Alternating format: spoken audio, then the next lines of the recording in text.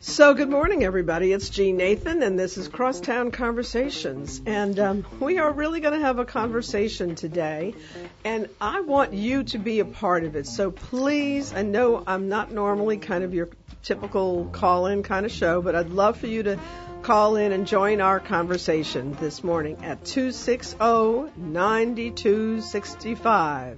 260-9265.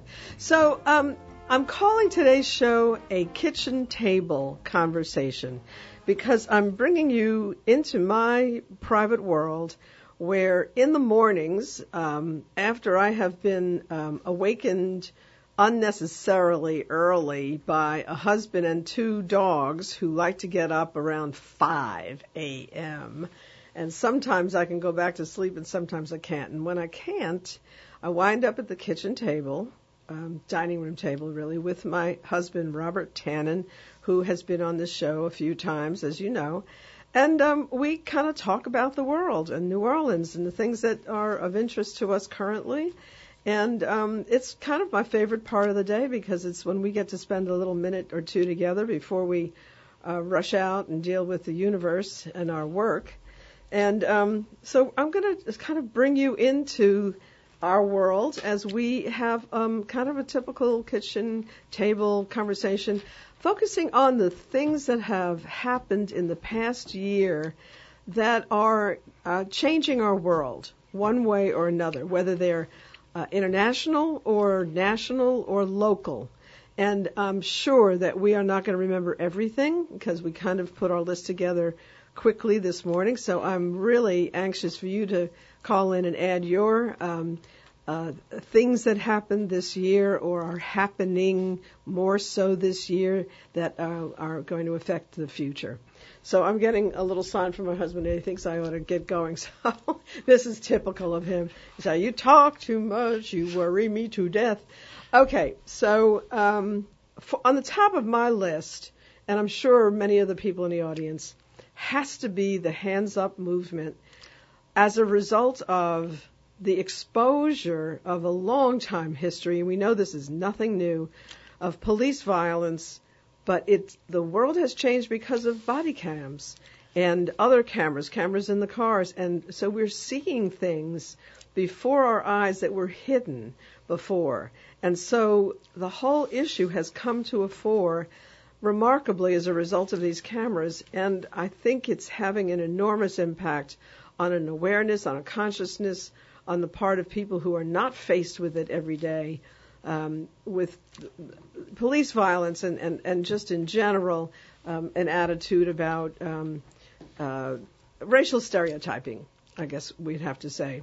So, Tannen, jump in any time here, but this to me is an extraordinary movement. The other thing I like so much about it is that young people who were not involved in the civil rights movement, who may or may not have been politically active over the past few decades since the height of the civil rights movement, are engaged again. And they're out there and they're protesting, and they have to be thinking about our world in a new way and about their role in it and their ability to affect change. Because one of the things I talk about on the show a lot is the importance of every citizen having some impact on change, whether it's just plain through voting, and I'm always encouraging people to get registered and vote, or getting out on the streets when necessary and calling through the media and through protests to an issue that needs greater exposure.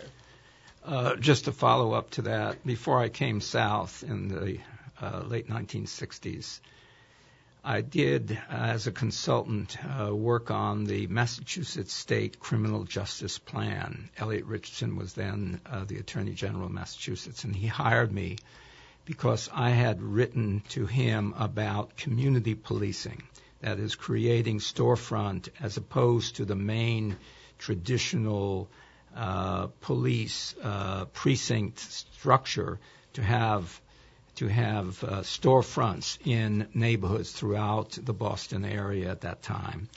And it was an idea that was being considered. It was part of the plan, and unfortunately when Elliot Richardson left office, the plan perhaps did not get fully implemented. But the idea was to bring law enforcement and criminal justice into the community in a way that it would be accessible, where people knew what the laws were, people knew who the people were that were involved with criminal justice at a neighborhood level. Which was at a time, kind of the idea was a throwback to the earlier days in our city's histories when the police on the beat in the neighborhood knew everybody. Right. They hung out in the candy store. I can remember so clearly there was a candy store at the corner of 149th Street and the Grand Concourse, which is basically where I grew up, who was always Ray. His name was Ray. I actually remember his name to this day, some 70-some years later. Well, what we did in Boston was to use the storefront. Storefront development was a major thing in the 60s. That is, people were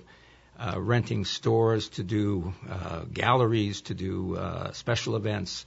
So using vacant stores as places where people can enter without feeling that they're going into a police precinct building. That sounds like something that would really make sense today in New Orleans.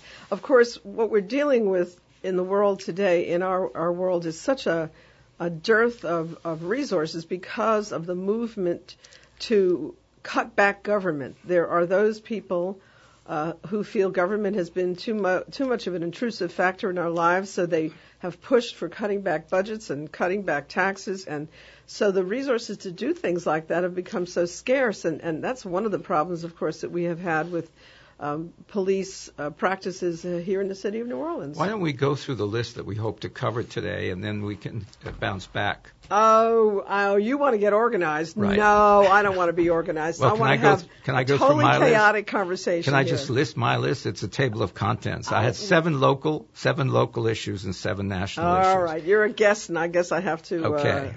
But number one literally, you just have to go through the list, right, not talk that's about all I'm them. doing it. Number one is the 10th anniversary of Katrina. I'm talking about local issues now of the last year. 10th anniversary of Katrina. Number two, change in state politics, which is a big change, a sea change. Huge. 3, the Joe Mitchell Center and how it has changed Bayou Road and the 7th Ward neighborhood. And the neighbors and the storefront people on Bayou Road who started that before Joe Mitchell came. But I was thinking about things more recent. But the Community Book Center, which is still there, is a wonderful institution. And also the Pagoda coffee and meeting place. Number 4, demographic city change. Not just change in state politics, but change in the population of New Orleans post-Katrina. Number 5, the bike culture, bike riding culture and the bike lanes and all that that means in terms of transportation citywide. 6, the mega hospitals we have now in our city. The state hospital and the Veterans Hospital are bigger institutions than most cities have. It will change the economy of the downtown culture as well. And then the last one I have on local is the St. Bernard Arts and Culture. The parish of St. Bernard now is beginning to become, it has always been, but it's now taking on some of the activities that we normally associate with the St. Claude area. Araby and going beyond Araby as far as Poydras. So St. Bernard is becoming a cultural place. Then on the national issues, the first He's just scooping all of my issues. You know that, folks, right? Okay. So by doing his list, he's just sort of gotten ahead of everything I was going to talk about. Number one, this is a husband and wife situation here. Number one this year, the big issue is the BP settlement. I have 7. I'll go through them quickly. The second is the Holy Wars, that is the wars between the East and the West, which are focused on major religious issues and cultural issues. Then gun culture, the gun culture in the U.S. and gun culture internationally. Next one is the Republican Party being trumped. And after that, I would say water is beginning to be a major subject internationally and nationally. The lack of it, the problems associated with it, and the distribution of water, the inequity, and the dangers in some places. And the last thing I have is something I'll be doing next month, which I call High Ground and No Ground, which is a plan of the Gulf of Mexico, where the high ground is and where the no ground is from Florida to Texas. Okay. Well, I'm not doing my list because I'm going to leave at least some mystery for the show and have people definitely hang in and find out what I have to think about rather than kind of triggering the whole thing the way my husband just did.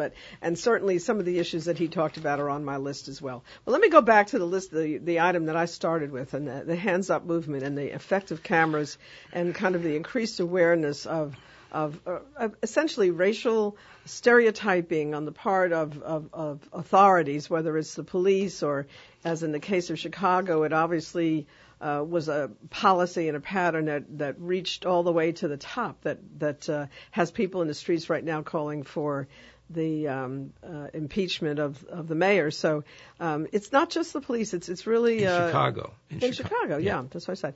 But also, in so many levels of government, there's patterns that reflect the racial issues. So I think that there's just a whole different level of awareness of this. And once again, I think we have to, at least in part, attribute it in one case to technology, the cameras, and the other case to the youth. And I love seeing the young people engaged again because in the streets in the streets for a number of years they were kind of MIA, missing in action. They just weren't involved. And post Katrina, I really felt like, and I hope I get some calls on this, but I felt that the political clout of the African American community was so reduced and just seemed again to be kind of hunkering rather than out there in front of things. So somebody tell me I'm wrong, but I have been concerned about that, and again, like seeing the young folks take up the baton and be out there. So that's one thing that I think has been very important. Gun violence, without a doubt, but that hasn't changed. We still, although having Canizaro, our district attorney, out there for the first time that I can think of, that a police authority person, at least in this city, has come out and said we have to look at the issue of gun control. Yeah. And so that's a major development, which I hope develops. I mean, it's insane that with all of the street violence on the one hand and these mass murders on the other, that we can't come to a reality about the importance of doing something to make it harder for both legal and illegal. Because what I'm hearing now as I track the news is that we have an enormous trade in illegal guns in New Orleans, and that's part of what's going on. Well, there's two issues there. There's the rural use of guns, which is associated with hunting and areas where people have guns for other uses, and then there are the urban guns, which is not for hunting. It's not for getting your turkey out of the wild, but urban guns are focused on other people, whereas for the most part, rural guns are focused on hunting other species. So it's two different subjects, and the reason why NRA is such a problem is that they have a large constituency of rural gun users. In addition to the issue of the Second Amendment. I was going to say, in addition to the fact that, we go back to the founding fathers who were convinced that not allowing citizens to have guns gave the state too much power and made it impossible for people to challenge authority, which was a part of our founding. I mean, we were founded through a revolution, and that revolution required guns, and so it's protecting that right. And I understand that conceptually, but there is no doubt that at this point in our history, these huge guns that can fire off, rounds and rounds and rounds, where they find, casings of bullets in a playground.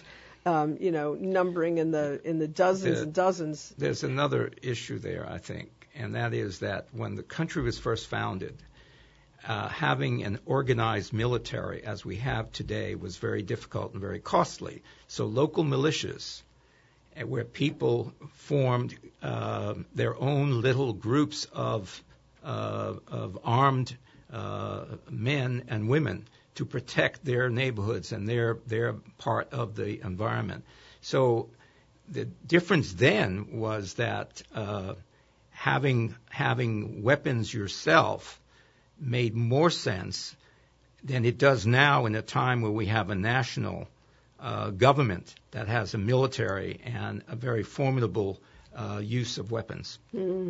Well, yeah, except I guess my focus still is on what you said before, I think was really the issue, and that is that guns in the cities are used against people. Yes. And that in the final analysis, and used in against people for minor disputes. I hate to hear these stories where there was a fight over food at the table or a piece of clothing, or girlfriend with a new boyfriend. These issues should not be resulting in death. They just shouldn't.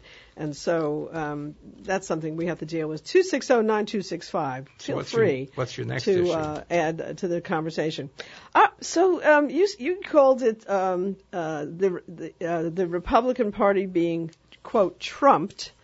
And I think that I'm really interested, and both Tana and I do watch a lot of the political talk shows. I will have to admit, we're so tired at the end of the day. We don't party as much as we used to, but we will check in on these programs. And so we're very much aware of what's going on with the Republican Party. And it's of course, utterly shocking on the one hand, revealing on the other. And that's what I think the most important thing about what's happening right now is the reveal. So here you have a guy spouting truly un-American concepts. Don't let people in who aren't Christian. Oh, my God. So Buddhists can't come in. Jews can't come in. Again, here's a country that was literally formed on the principle of religious freedom. Most of the people who came to our country in the early days were people who were escaping religious intolerance in Europe. And here we have a guy. And persecution. And persecution. And here we have a guy who wants to start that all up again. He'll say anything. And, as I just want to vent this for a minute, and then I'll go on to what I think is really important about this. Here's a guy who is the ultimate pushy, bully New Yorker. And I, as a New Yorker, often people think I'm a little too pushy, and okay, I accept that label because I grew up in New York, and yes, we are a bit pushy up there because you kind of have to be when you live in a city of 8 million, or probably it's somewhere more around 10 million at this point. But he's just a common schoolyard bully, and he repeats the same crap over and over again, and it's all, this guy's great and this guy's terrible. It's such fundamental. I mean, I just knew, I grew up with them. I grew up with them in junior high school and public school. Thank God I went to an all-girls high school to get away from that nonsense. And here he is winning over people nationally because they don't really care who he is. They just want to oppose any kind of government, and really the fact that he got 38% of the vote on a poll versus 30% before he said that we shouldn't let Muslims into the country is so revealing of who's supporting him and where they're coming from. So to me, I call it the big reveal. Well, it's just a reveal of how too many in our people in our country are thinking, and they don't even know that they are essentially un-American. Well, he also is very skillful in manipulating the media and using polls. I don't think he's so skillful. I think he just says whatever the hell he wants to, and it's theater, and so the TV people can't resist it. But he says things that are egocentric. That is, if he likes it, he checks it against the people out there. If they like what he's saying, then he elaborates upon that. I totally so disagree. He throws something out. I don't think he checks anything he says with anybody. But he checks I think polls. He'll say anything that comes to his mind. But it's egocentric. It's what he believes, and it has a lot to do with him personally. Comment was made, I think, in one of the programs yesterday, that it has nothing to do with the Republican Party. It has all to do with Trump. And that it's Trump's focus and Trump's interpretation of the Republican Party in his own personal egocentric way that's really driving the support that he's developed? I think that what's really important in the long term about the impact of the Trumping of the Republican Party is that he's dismantling it in a sense, and it is going to have to recover from it. Now, he's got some other buddies in there too. I mean, Rubio and Cruz aren't far behind him. They're more articulate, but share similar views. They sound rational. Yeah. They sound more rational, but they're really not. Sekou, what do you think? I think a lot about a lot of things. I know you do. I know you do. Trump, as far as Trump is concerned, his message resonates with a certain element in American society, right? Yes. Yep. All right. So I'm going to get off the Trump thing because I would elaborate, but I want to get at what you was talking about, the guns in America, right? Yes. Historically, this country subjugated the native people, right? Then enslaved our ancestors. Yes. The gun have always been a romantic, functional tool in the hands of white men to suppress and maintain control over people in this country, right? Well said. So the RNA, the National Rifle Association, is in line with the large majority of people, white male power structure, so-called elite in America. Now, we talk about Black Wall Street, we talk about Rosewood. There's many. We talk about the Mechanics Hall massacre, 1877, Liberty Monument statue. This country is repleted with extralegal violence, taking the hands of lynching, mass lynchings of black men. So this is in line with the nature of the American society. So it's nothing new. It's been in the history, in the analogs of this country for hundreds of years. So, as far as the gun is concerned with African American people, we was denied the opportunity to own guns for centuries in America. So black people owning guns is a new phenomenon in the last, let's say, 50, 60 years in this country, as far as the citizens are concerned, right? Right.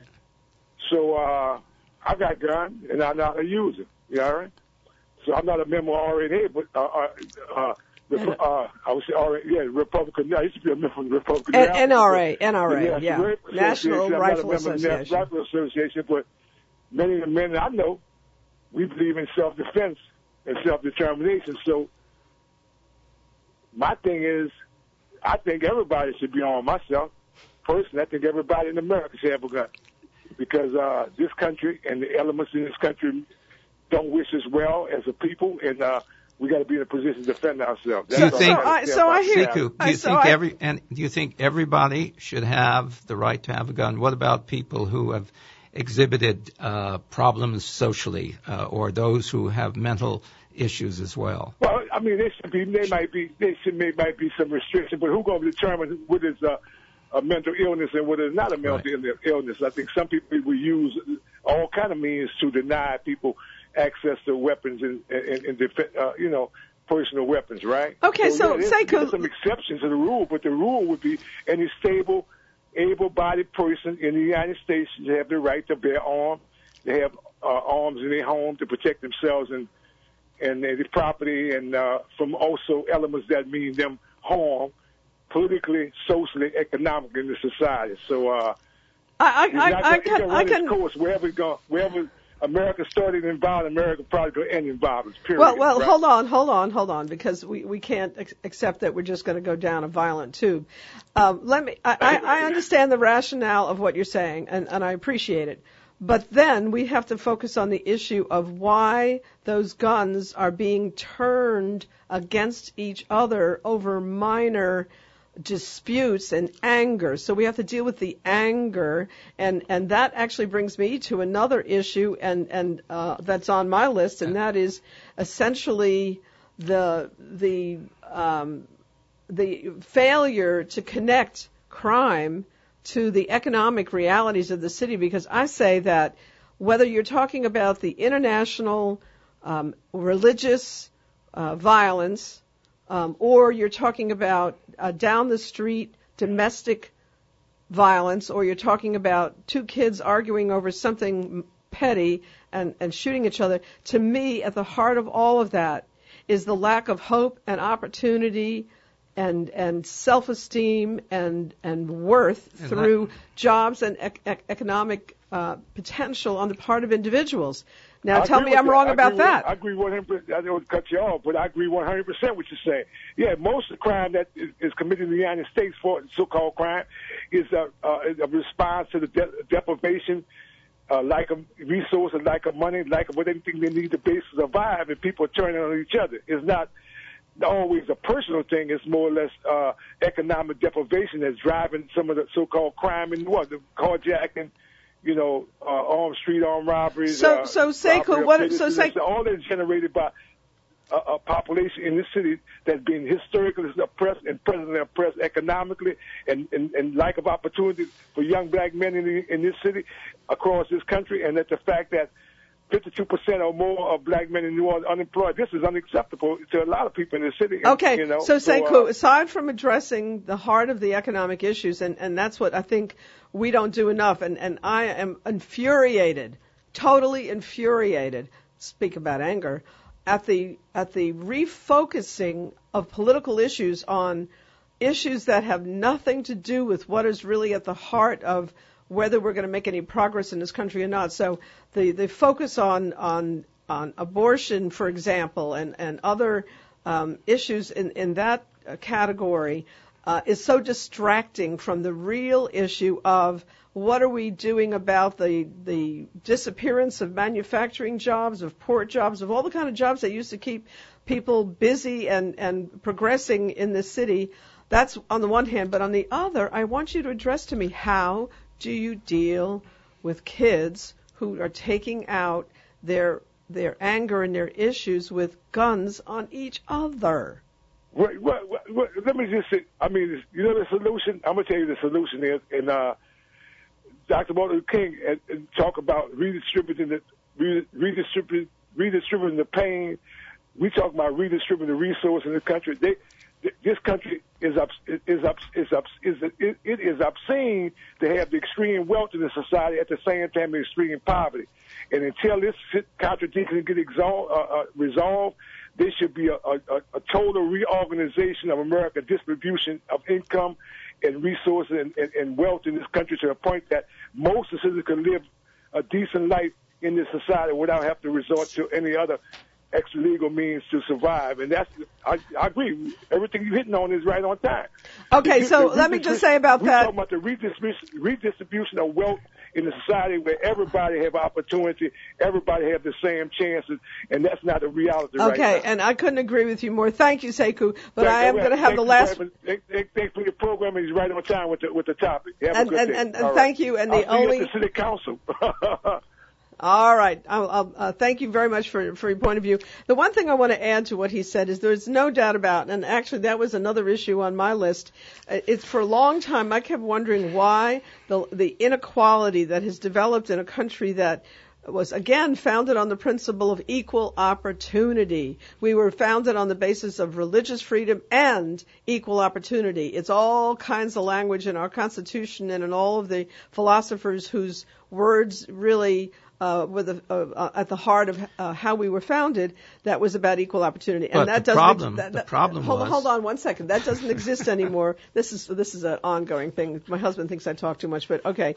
Usually on my show I let everybody else talk, but I'm venting today. So the thing that bothers me about the lack of inequality, there is no doubt that is, the inequality, there is no doubt that is the core issue that we must address instead of all these other distracting issues.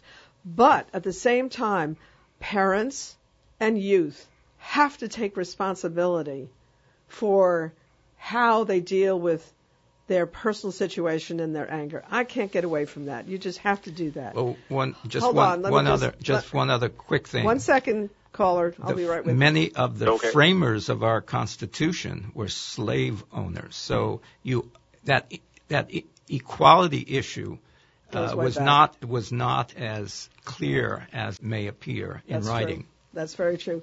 Yes, who have I got? Hello? Hello? Yes. Carl? Yeah, Gene, yeah. I can hear you. Go ahead. I think I might have just lost you somehow. Carl? Call back in, okay, dear? I'm not hearing you. So the inequality is one of my big issues. Corporate dominance of the political arena is another, and that was vastly made worse by the Supreme Court, what they call the Citizens United decision that basically said that corporations could spend however much they bloody want to in influencing our political climate.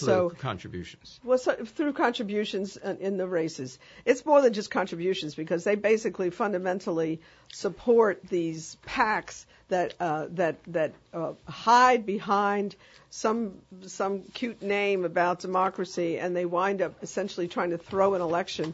And the one thing in this trend which has been utterly horrible, but that is great in our state of Louisiana, this past election, the election of John Bel Edwards, I'm sure that there are some folks in my audience who don't think that's a good thing, but what I liked about it is that the campaign of Edwards, using the word Trump again, trumped the power of the PACs that put out endless negative media that they could spend millions on to prop up the election potential of David Vitter, and one little spot that the Edwards campaign did punched through all of that expensive rhetoric, and that was the spot where he basically called the fact that Vitter was making a call to his madam at the same time that there was a vote on veterans. And I think that one spot had more impact than all the millions that the PAC spent on Vitter. So the hypocrisy of that particular individual was revealed. And I know, Tannen, you don't want to get into this because you deal with a lot. My husband is much more egalitarian. No, well, I don't think it's egalitarian, but tolerant of people's different political views than I may be at times. But I have felt for so long that people are being bamboozled. There's a big old bamboozle going on in this country right now of folks who think that a party represents their interests when it really doesn't. And to me, this recent election in Louisiana really was the first time that I know of, and I'm sure it's happened in other states as well, but when that dominance of the corporate culture on politics was challenged. Well, we spent a half an hour on only 2 issues, and we had a whole list. Okay, move us on. Well, I'd like to bring up something really positive, and that is the vibrancy of neighborhoods all over the city that are coming back is not the right word, coming forward. So let's start with Central City.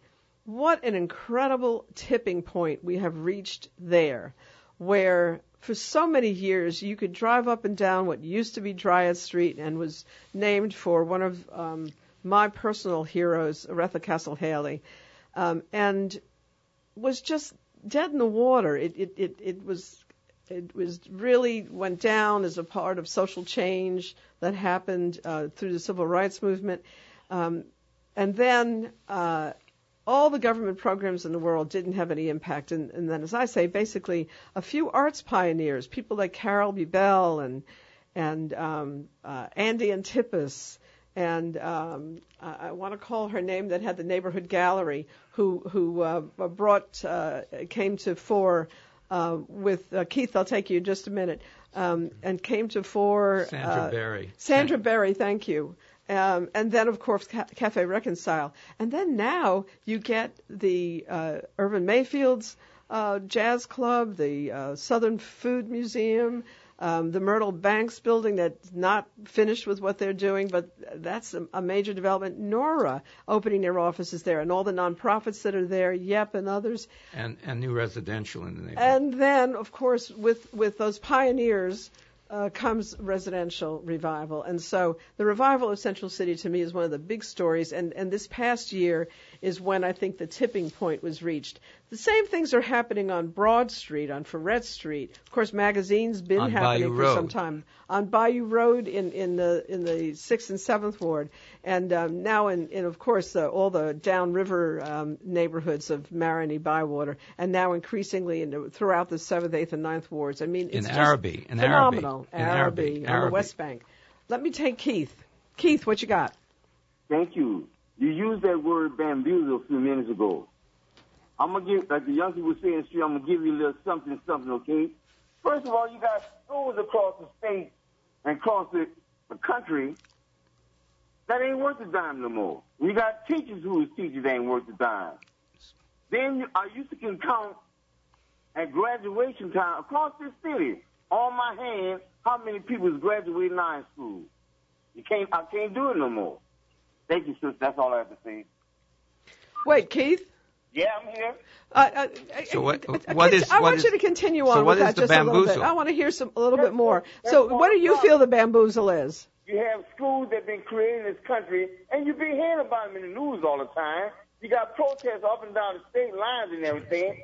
And like you use that word corporation, all that. These schools ain't worth a dime no more, Sister Jean. And you got teachers who are scared of students. Some of them ain't worth a dime. That's part of the big problem also. But why do you think that is? That's where it really starts. So if you want a better America, a better corporate America, and working America, you got to have better schools. Then you got to have the regular education. Then on the other hand, you need that what Booker T talking about, that basic technical training. And at the moment, these citizens across in our state and across the country, they ignoring the call of the SOS call. You know, I'm going to take to move them. I couldn't agree with you more. Gene, say it again. I couldn't agree with you more. But what? That's part of the problem, and it's falling on deaf ear. Well, for instance, you got Nunez College. That's great. Then you got the New City College. That's great. But see, since we've been waiting for them places to open and do better, the problem has gone bigger and bigger and bigger. You practically need a new tech school on every corner now to solve this problem across America. It's growing bigger. But I know that costs money, and some people who are senators, who are conservatives, some of them are married to being in the Senate and a state job and in the city job. And we can say so many things, but I remember one time, Gene, I ain't gonna tell you no lie. That's all he was doing was carjacking.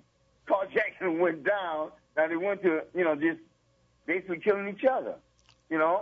Just senseless shooting each other. So it looked like they were running out of things to do, such as ripping each other off, carjacking. Now they just basically get down to killing each other. So that's what it boiled down to. Well, how do you think that the schools can be improved? What do we have to do? Look at the everyday society. That's what it boils down to, just killing each other now. They used to kill each other over something, but it look like they're just killing each other over just killing each other. Yeah. You used to hear about drugs rip-off, but you don't even hear about that no. Now it's just killing each other, basically. So what I'm saying, basically, you damn near have to put a tech school on every corner now to solve this problem. Or just get rid of, bring back the basic public schools and get rid of those schools that ain't worth it. So like I say, KIPP schools and charter is a problem. They're making news since they've been putting it in place. That's all. We hear it all the time. What is the beef? What is about public schools these people don't like? They knew the public schools system worked, but it seemed like it's too good.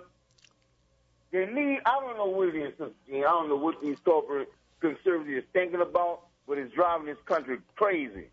I agree. Keith, I want to move on because I'm running out of time in the show. But I think that you're at the heart of it. You know where I'm coming from. That's just a few words I wanted to say. Okay. Well, thank you very much, Keith. And let me just add to what he said because it's interesting.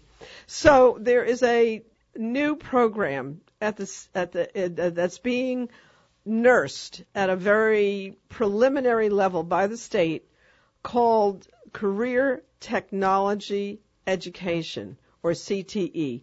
When I talk about this, almost nobody knows about it because it's so quiet still, and it's at a very early stage. And unfortunately, I think one of the problems is that it's starting off at too bureaucratic a level and with no sense of crisis or urgency to do exactly what Keith is saying, is to up the ante of providing technical education. And let's be clear about what we mean by technical education now, because it isn't just like the old time VOTEC with, carpentry and welding and so forth, all of which are valid and are needed and important, and there are jobs in those areas that are going lacking. But it's also about dealing with the new high-tech economy, which anybody who listens to my show knows. I go on about this a lot, that we have to prepare people to be able to work in this new technology world, or else folks are not going to be eligible for jobs. This is a program that is being developed, whether it's in public schools or charter schools. Charter schools are public schools, but whether it's schools that are run by the public school system or charter schools that are under the oversight of the public school system, the CTE program, Career Technology Education, is being developed. But what I would say is that it's too quiet, too slow, and it's the bureaucratic hurdles that you have to jump through to get it off the ground are, I think, just a little too complicated, and it really ought to be. And I'm speaking here from personal experience because I've been trying to launch one of these programs and it hasn't been easy. So I just want to say that there is a technology program that is being developed, but I wish more people knew about it and would put more pressure on to push it faster. We've only covered 4 or 5 of the items on the list, and we've got maybe 15 or more. Okay. I want to go to some of the positive things that are happening. So I was talking before about the resurgence of our neighborhoods, and we, without a doubt, have to credit, for the most part, people who live in the neighborhoods for making this happen, more so than anybody, more so than any government program, more so than business. It's really just residents who wanted their city to come back after Katrina. So the 10th anniversary of Katrina was an important milestone this past year, but for me that milestone was in celebrating what neighborhoods have done for themselves. And we did that thing that I know that we talked about on the show called the Ninth Ward Improv Opera, celebrating that in part. But I also want to commend NORA, because the New Orleans Redevelopment Authority, which was kind of not cutting it sometime before, I guess the urgency of the post-storm development pushed it, and I have to give Jeff Hebert for some credit also, and other people who were involved inside the agency and in the mayor's office and in the city hall, for making sure that we are actually moving properties into the hands of people who want to redevelop them and come home. So I think that's been a really important development in the past year. Tannen before mentioned culture in St. Bernard, and I've been very much a part of this. My organization has developed a sculpture garden and a museum, the first of its kind, in St. Bernard, and become aware of things that people there are doing to develop. In the community of Poydras in St. Bernard Parish. In Poydras, all the way down the road, as I've learned that folks there say. But also now the public officials in St. Bernard have created a cultural district in Araby. That's a big move forward. And you've got this huge film studio, The Ranch. Most people don't seem to know about it yet, but it's over there right on Judge Perez Drive at the Torres Plaza building. It's sponsored in part by Sidney Torres and others, and people like Jason Wagensback and Jimmy Hohenbeek and other people involved there are kicking behind there, making that happen. And so I think the whole brand and concept of what St. Bernard Parish is all about is changing dramatically, and that's another kind of, in a sense, neighborhood resurgence in our area, because they got hit hard. They lost a lot of population, and they're fighting to come back, and they're doing one hell of a job of it right now. Tannen, so your turn. Well, just to go back to the list, I've divided them locally and nationally. The BP settlement this year was a big deal, and it is a big deal. It may take many years to have the results of this settlement realized, but it's a big deal. It's just unfortunate that the oil and gas companies are not just partners in this reconstruction and restoration of our environment. It's unfortunate that it has to take a criminal act to generate the income to restore this environment. The BPs of the world should be more engaged in a positive way as private-public partnerships where they invest in the restoration of the environment as opposed to the current matter being a settlement of a criminal act. But that BP settlement is big dollars, $20 billion over 15 or more years. It will have a major impact on the entire Gulf of Mexico, not just Louisiana. It is a program involving all 5 Gulf states, from Florida to Texas. And so the distribution of those funds has a lot to do with where the damage was. And, of course, Louisiana had a major part of it. But I think the focus on the full environment of the Gulf of Mexico and the communities which will continue to be at risk because they are, as I call it, at no ground. There's high ground and there's no ground. We're still in denial about how to deal with the communities along the coast in these coastal counties and parishes and how to help people who may have to migrate to higher ground. What do they do to protect themselves? Other species, animals, fish, are already moving out of areas that are unhospitable to them. We are not actually prepared to deal with this major migration issue within the Gulf of Mexico. I think this is, at heart, what you're talking about is denial. And denial, I think, is a major theme also in a lot of the political things that we just sort of have been talking about. There's a denial about climate change in general. I'm shocked when I talk to personal friends of mine who still don't accept the fact that there's radical, really truly radical climate change going on. When you have the melting of the polar ice cap, I mean, how can you not look at these pictures of disappearing icebergs that are causing the oceans to rise, that are going to contribute to exactly what you're talking about, Tannen, it's not disappearing and not accept that there's it's more icebergs because they are falling away from the what major. What did I say? Disappearing iceberg. We have more icebergs, which icebergs are really the pieces of ice that are falling away from the major ice sheets. I stand corrected.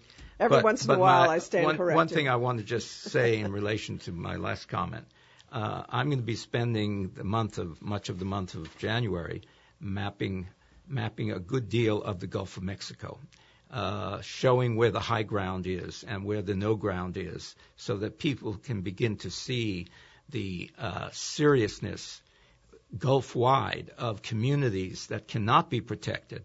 Orleans Parish has a major protection program in place from storm surge, but many of the coastal communities cannot be protected with a wall, as we have around Orleans Parish. I know, and it's so dispiriting to think about the possibilities that many of these communities are already disappearing, and it's something that we're not focused on. Again, here we are focused on some issues that are driven by religious groups, and we are not dealing with realities in our environment and our economy that we have to deal with. So speaking of that, I want to move on to on the economic front.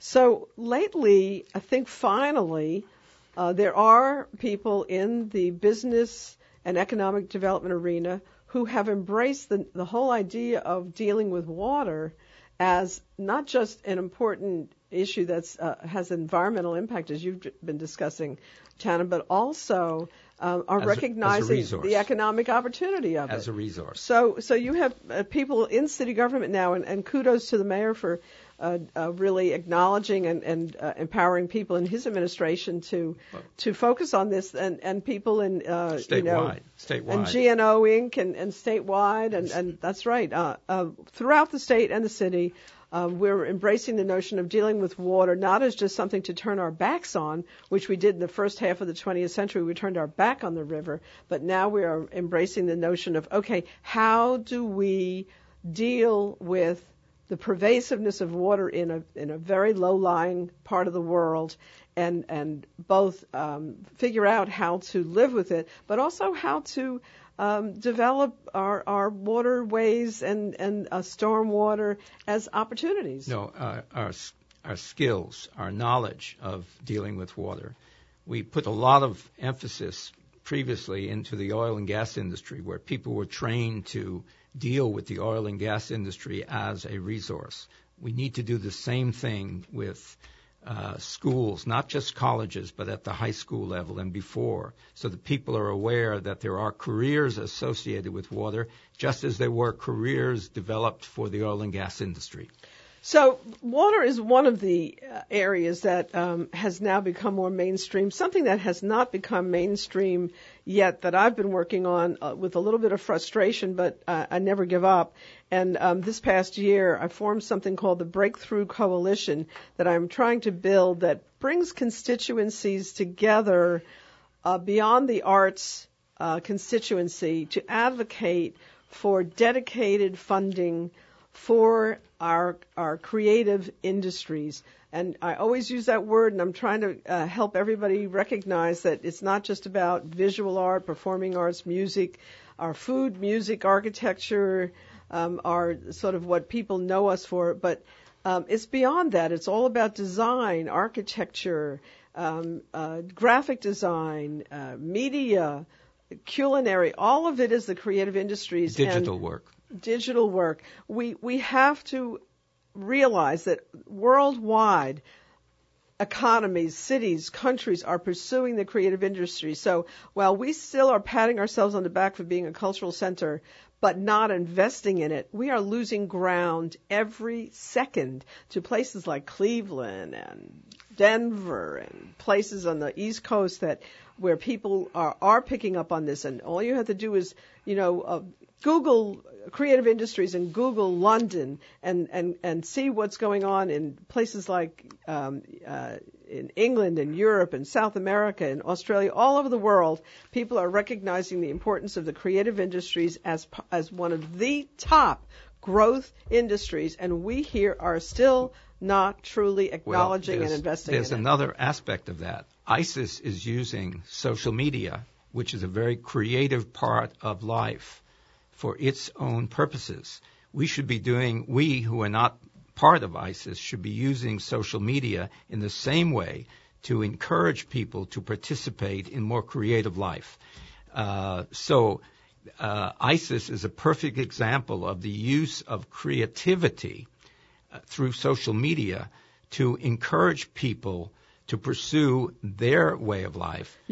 And there's an opportunity here to use the same kind of strategy to encourage people to become more involved in a positive creative life. I know you're right, but it sure makes my stomach turn to link the word ISIS and creativity. I think you're right, but that's a hard one for me to deal with. Riverfront development in the city of New Orleans. This is another area, I think, of both positive potential development, but also has its issues. So right now I've been involved with looking at the issues surrounding the development of the Poland Avenue Wharf, which is a site that's going to be both a place for increased public access to the river and also a terminal for a cruise ship line. And I think everybody in the neighborhoods adjacent to the cruise terminal and beyond are really hopeful that this wharf will be developed in a way that will be of benefit to people in the communities around it and to the whole city, and not just to the cruise ship industry itself. Now, the cruise ship industry itself is bringing in millions of dollars of economic impact through the passengers that come into the city, because when you have home ports, and that's what we're talking about at this particular site, a home port, you have people who come in earlier because they want to make sure they're going to get on that ship on time, but they also spend time in the city, and they go to the restaurants, and they go to the art galleries, and they go to the French Quarter, and they go to other places. And so we're hoping that that's going to be of benefit to the surrounding neighborhoods. And I just want to say, by the way, that we do have some community meetings tonight at the Sanchez Center at 6 o'clock and on Saturday morning at 10 o'clock. If you're interested in participating, these are sort of early, smaller meetings to kind of really start the discussion. And if you call 218-4807, you can RSVP and be able to come to one of those meetings. Those are smaller locations that we're at, so it's kind of on a first-come, first-served basis. So RSVP at 218-4807 so that you can be included in the discussion around the Poland Avenue Wharf and its future. I want to Public access as well as cruise ship use. Can I bring up something we haven't talked about? We now have enormous investment in hospitals and clinics in this city. Mega hospitals, the state hospital, the Veterans Hospital. People should be thinking about careers we have these facilities, and there is major demand for people to work and develop careers in association with those major complexes. So I think that we need to have a more organized effort to involve citizens in the relationship to these institutions that are at a scale that we've never had before. So we're coming to I can't believe how fast this hour went. And I don't usually do most of the talking, and here we are, both of us doing most of the talking, but we're coming to the end of the show. And I just want to emphasize, for those of you who didn't realize this, think about what happened in this past election and the fact that people getting out to vote achieved something that nobody thought was possible. We just turned our state blue again for the first time, and we're the first state in the South to do that. And why did that happen? Because people got registered and got out to vote. No, we didn't turn the state blue. We turned the governor blue. Well, that is going to have an impact. Let's just put it that way. It definitely is interesting. And we have some other people up there who are of the other persuasion who I'm counting on to really help us. Billy Nungesser as lieutenant governor, I think having a powerful advocate in the cultural area is going to be great for the state. I'm really excited about Dardan becoming the head of the Division of Administration. The stars may just be aligned for some progress, let's call it, in the state. But on the other hand, I just want to remind you, if you have not registered to vote, if you're listening to me now and you have not registered to vote in the upcoming elections, then you are missing your chance to have impact on the world that we live in. So I want to, in a sense, close on that note that even though there is not an election tomorrow, this is the time to register when you are still within the time frame that you can register, because you get too close to the election and, as you know, you run out of time to do it. So think about that right now. Make it your New Year's resolution. We're coming up on the new year, and we want to really try to make sure that you realize that this is the time to do it. Get yourself registered. Pay attention to the news. I know you're not reading the newspapers, a lot of you young folks out there, and you're not watching television, so you're listening to the radio at least, right, or else you don't hear me. Register. Prepare to vote. I have one last word, too. Just barely. And that is to find something that you can do, everybody can do, creatively. Great closing lines. This is Jean Nathan. This is Crosstown Conversations. We'll be talking more about end of the year and year to come in the coming shows until the end of the year. Thank you so much for listening. And, let me know what you think. Bye.